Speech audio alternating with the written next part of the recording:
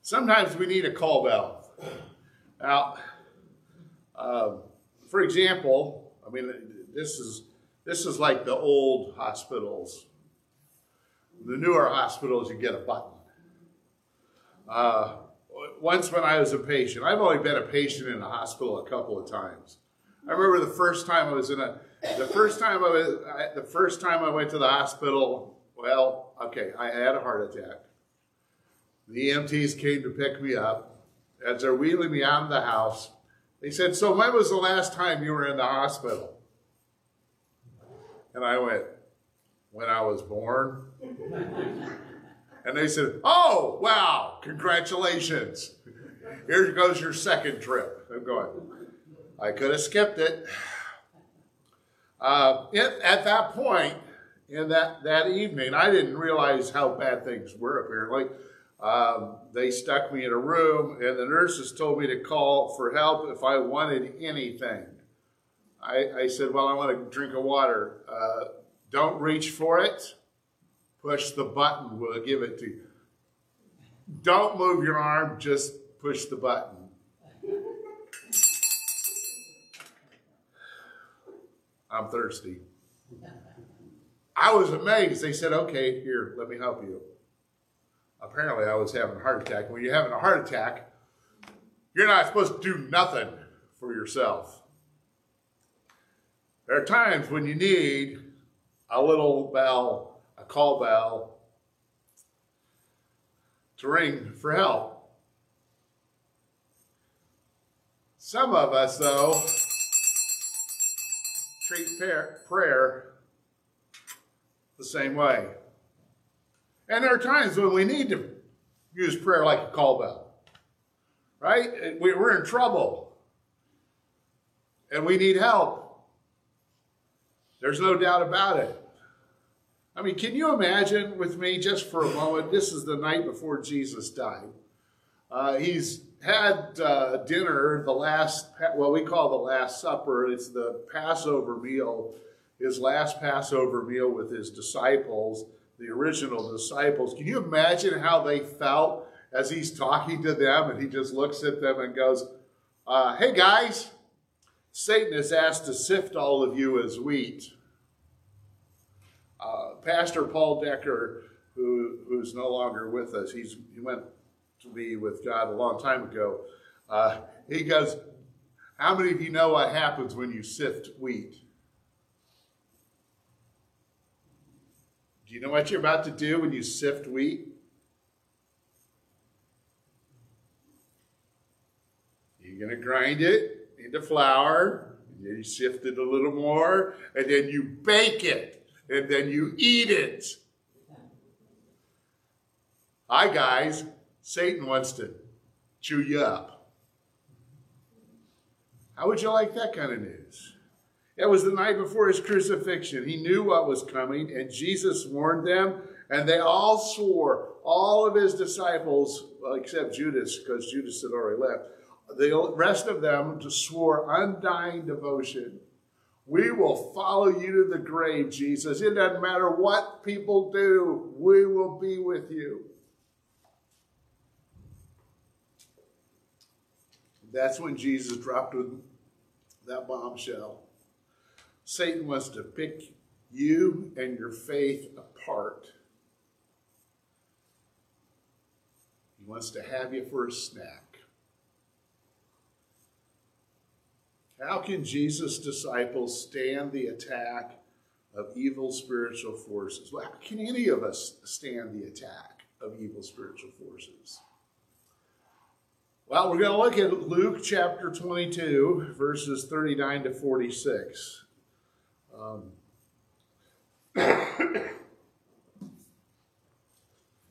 Jesus went out as usual, is what it says. Luke chapter 22, verses 39 to 46. This is shortly after Jesus dropped that little bombshell on his disciples. I'm sure they're somewhat stunned.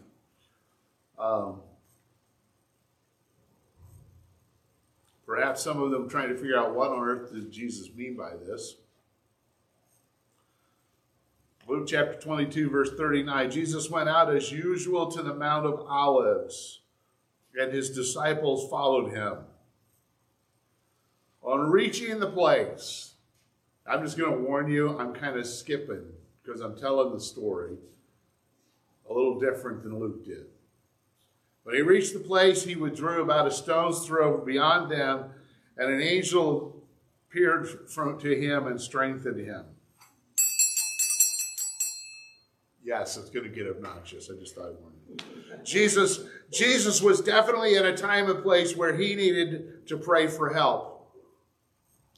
So were his disciples. But they were sleepy.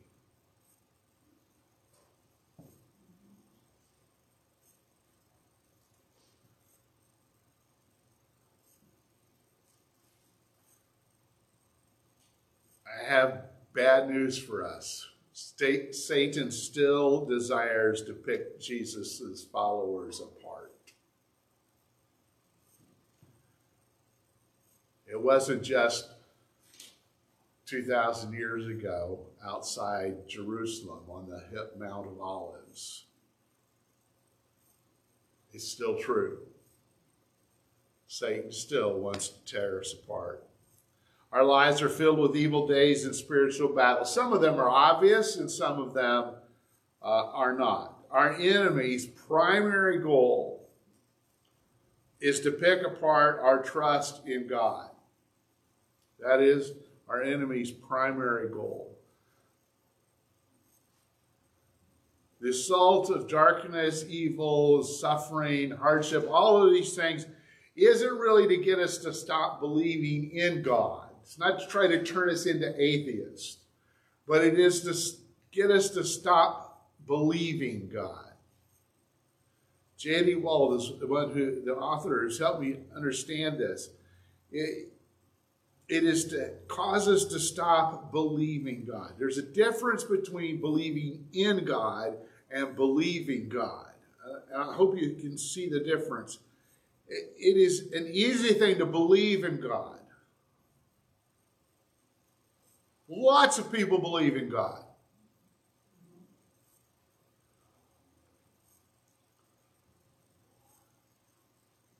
But it's an entirely different thing to believe God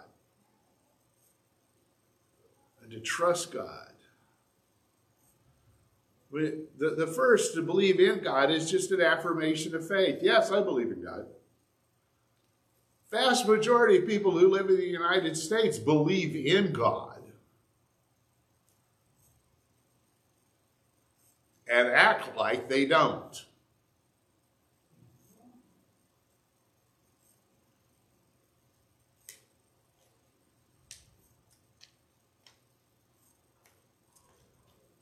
To believe God is actually what faith is. It's trusting God. J.D. Wells says, there are many who believe in God and yet whose hearts have really turned away from him.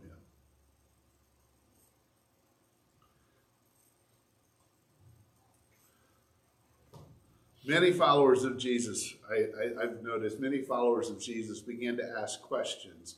I'm going to be the first one to tell you there is absolutely nothing wrong with asking questions. Faith is not about having all of the answers. In fact, people who have all the answers make me nervous.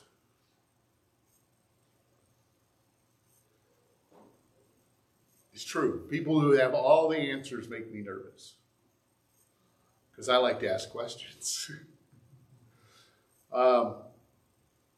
Our enemy prefers people who think they have all the answers and don't ask questions.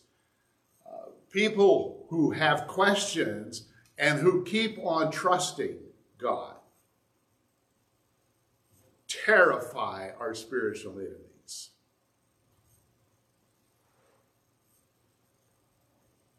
Pastor Eugene Peterson put it this way: the Bible isn't interested in whether we believe in God or not. Have you ever noticed the way the Bible starts? It doesn't start with, hey, now I need you to understand that these are the reasons you need to believe in God. If you open up the Bible and you go to the very first sentence of what the Bible says, it just says, in the beginning, God.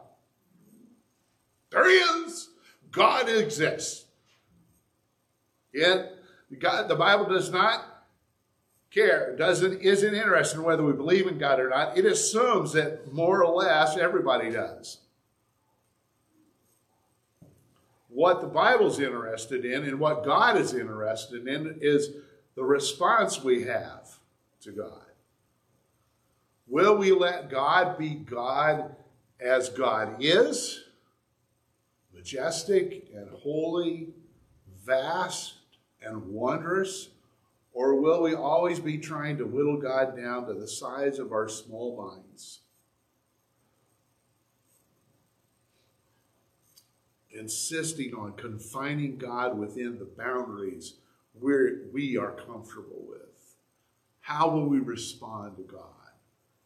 Will we take God as God is, or will we try to define God into something we're comfortable with?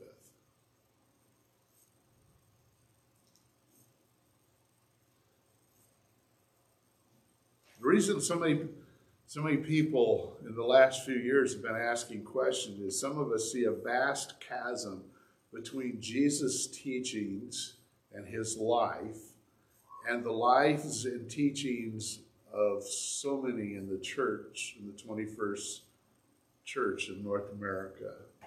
And we've been thinking there has to be more than what we see here and now. Now, where are you going with this? I'm glad you asked. For those of you who think I'm on a rabbit trail, I'm not. We'll bring this together in a moment. I want you to understand there are dangers in asking questions. There's no problem in asking questions, but there are dangers in asking questions because the enemy likes to use them as an opportunity. See, some of the dangers in asking questions, the enemy likes to use the question to distract us by secondary issues. What do you mean by secondary issues? Well, I'm glad you asked that question too. Secondary issues are, well, first of all, a secondary issue would be anything that doesn't involve the two great commandments, loving the Lord your God with all your heart, soul, mind, and strength, and your neighbor as yourself. If it's not in those two commands, it's not a primary issue.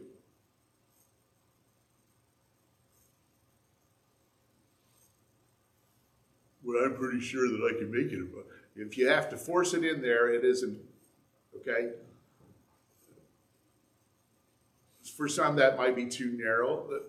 If it's not in the two great foundational creeds of the church, the Apostles' Creed and the Nicene Creed, it's probably a secondary issue. Doesn't mean it's not important. It's just not primary.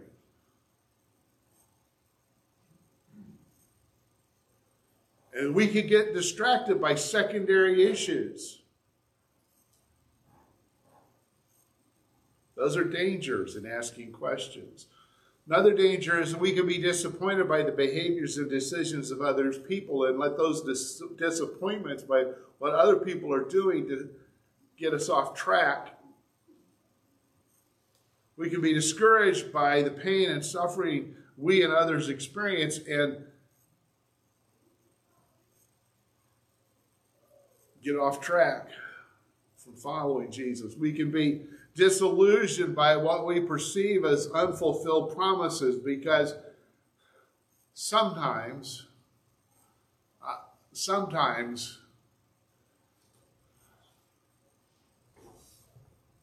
well-meaning pastors, probably even this one, have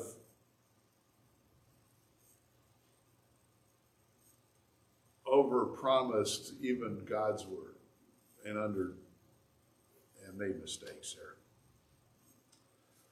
Some of us have despair, end up with despair, thinking nothing's ever going to change.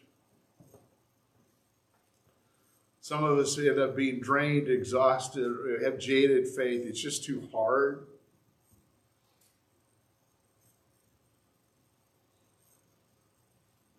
Some folks end up drifting away.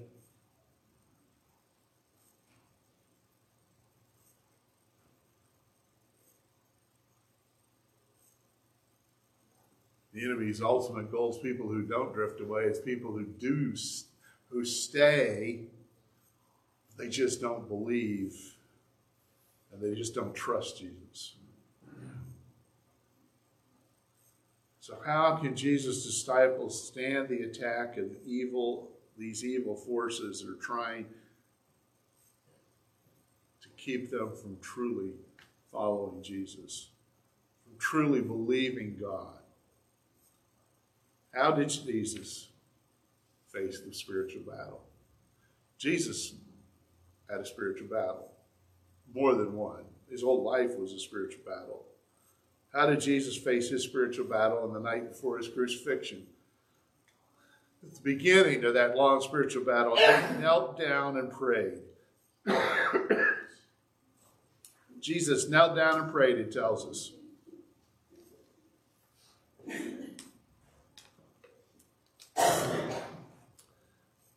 He knelt down and prayed, Father, if you are willing, take this cup from me. Yet not my will, but yours be done. And being in anguish, he prayed more earnestly, and his sweat was like drops of blood falling to the ground. When he rose from prayer, he went back to the disciples. He found them asleep, exhausted from sorrow. Why are you sleeping, he asked. Get up and pray so that you will not fall into temptation. By the way, that is not the first time that night that Jesus mentioned prayer to them.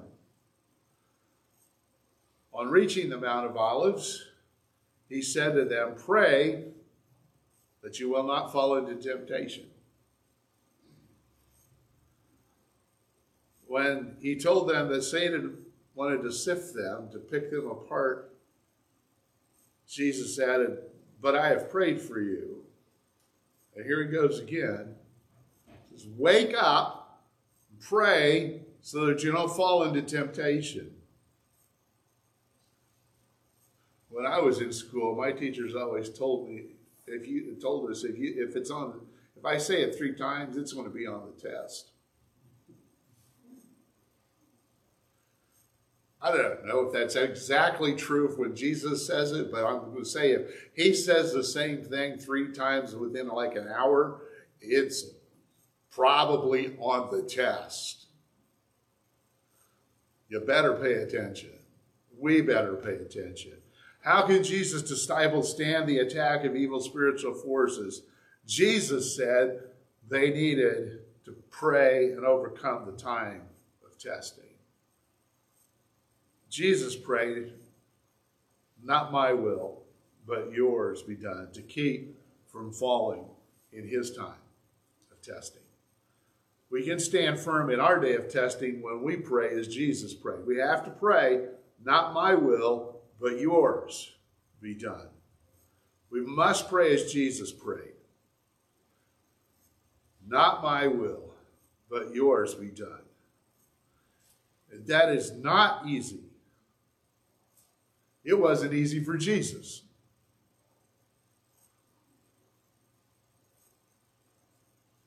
Other accounts tells us, Luke indicates that Jesus prayed again and again, but we don't know how often.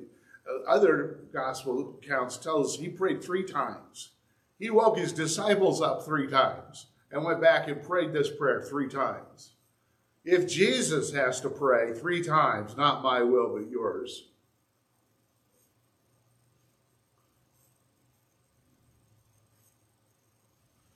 I'm pretty sure it's going to take us way more than that.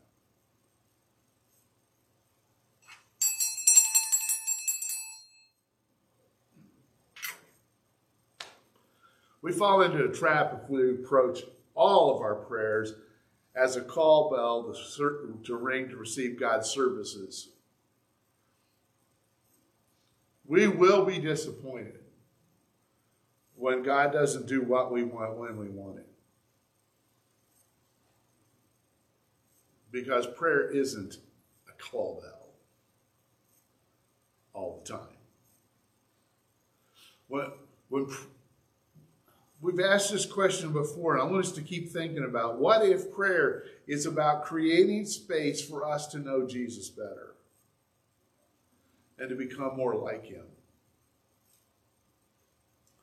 What if the primary goal of prayer is to connect with Jesus and to develop a stronger relationship with him?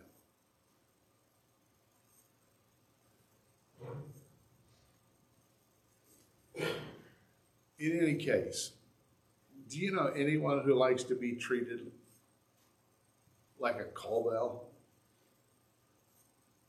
To be rung for service all the time.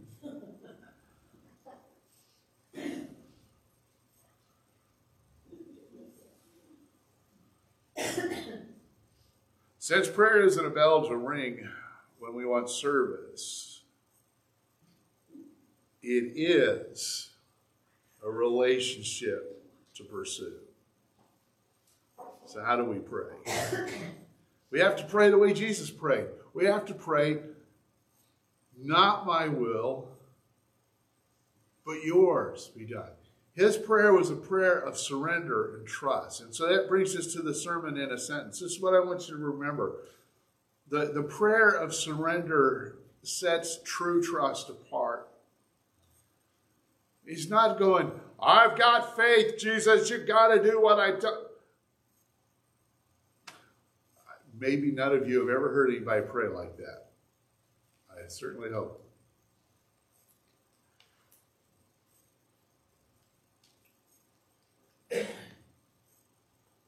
But I have. I've always been uncomfortable with that. Like somehow your faith is something you can beat Jesus into submission with.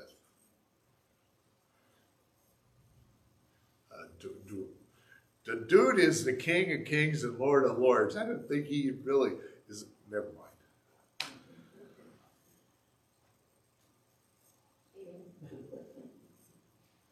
I'm just saying. The prayer of surrender sets true trust apart. If I really believe God, if I really trust Jesus, then I can say, not my will, but yours be done, and believe that the best things are going to be happening. No matter what it looks like from my side of things, in the end, the best things are going to be happening. Pastor J.D. Walt, you know, I love him and I quote him often. He writes, we must grasp the difference between resignation and surrender. There is a difference. He says the difference is 4 words, and they make all the difference. And the words are another prayer Jesus prayed. Father, glorify your name. To resign is to turn back, to give up, to admit defeat. To surrender means to abandon yourself, not to circumstances, but to God. And to embrace the glorious future of God's making. Surrender is not acceptance of defeat, but declaration of victory, no matter how dark the future may appear.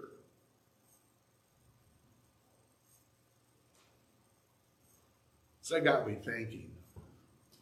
So I came up with a list. Surrender declares, not my will, but yours be done. Surrender believes God and what God promises. Surrender trusts God's love, wisdom, and power. Surrender says, I am the Lord's servant. May everything you have said about me come true. Surrender takes a lifetime of persistent and prevailing practice. Surrender is not the recognition of defeat, but the proclamation of victory. We need to ask God for the grace to desire his will. Nothing more, nothing less, nothing else. We have to pray personally and collectively the way Jesus prayed. not my will, not our will, but yours be done.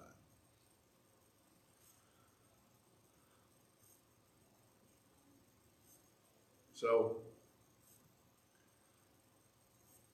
this is an invitation for each of us and all of us to make a decisive surrender and submission of our entire lives to Jesus, our King of Kings. I'm borrowing a prayer from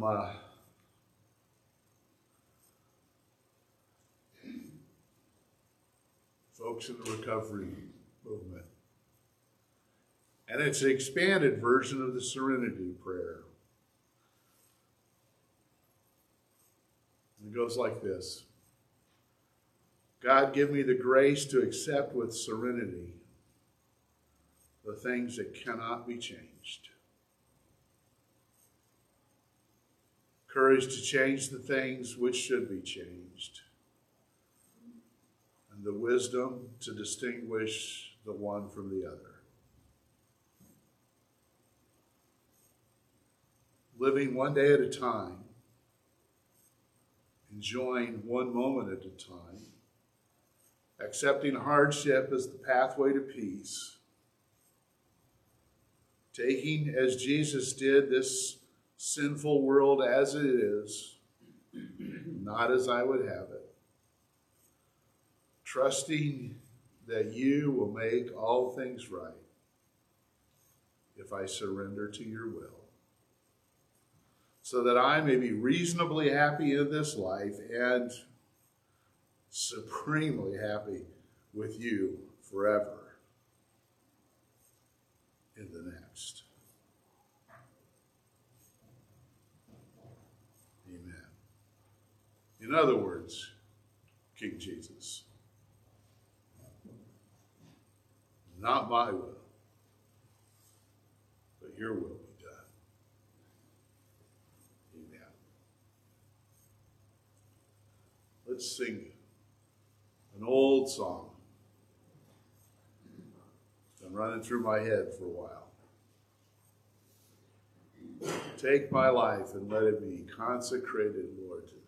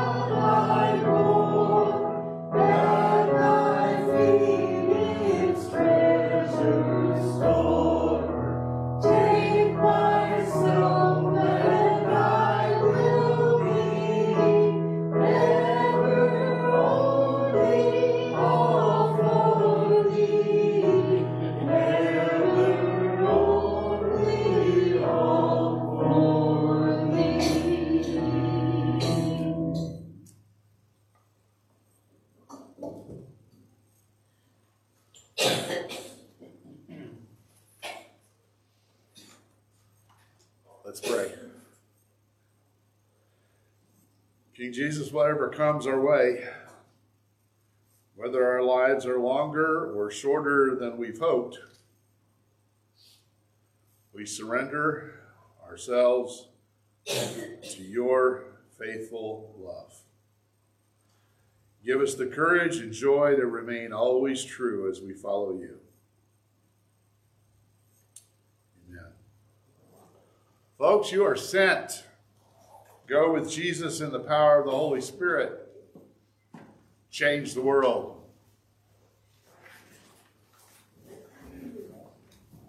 Well, don't just sit there. I don't see you.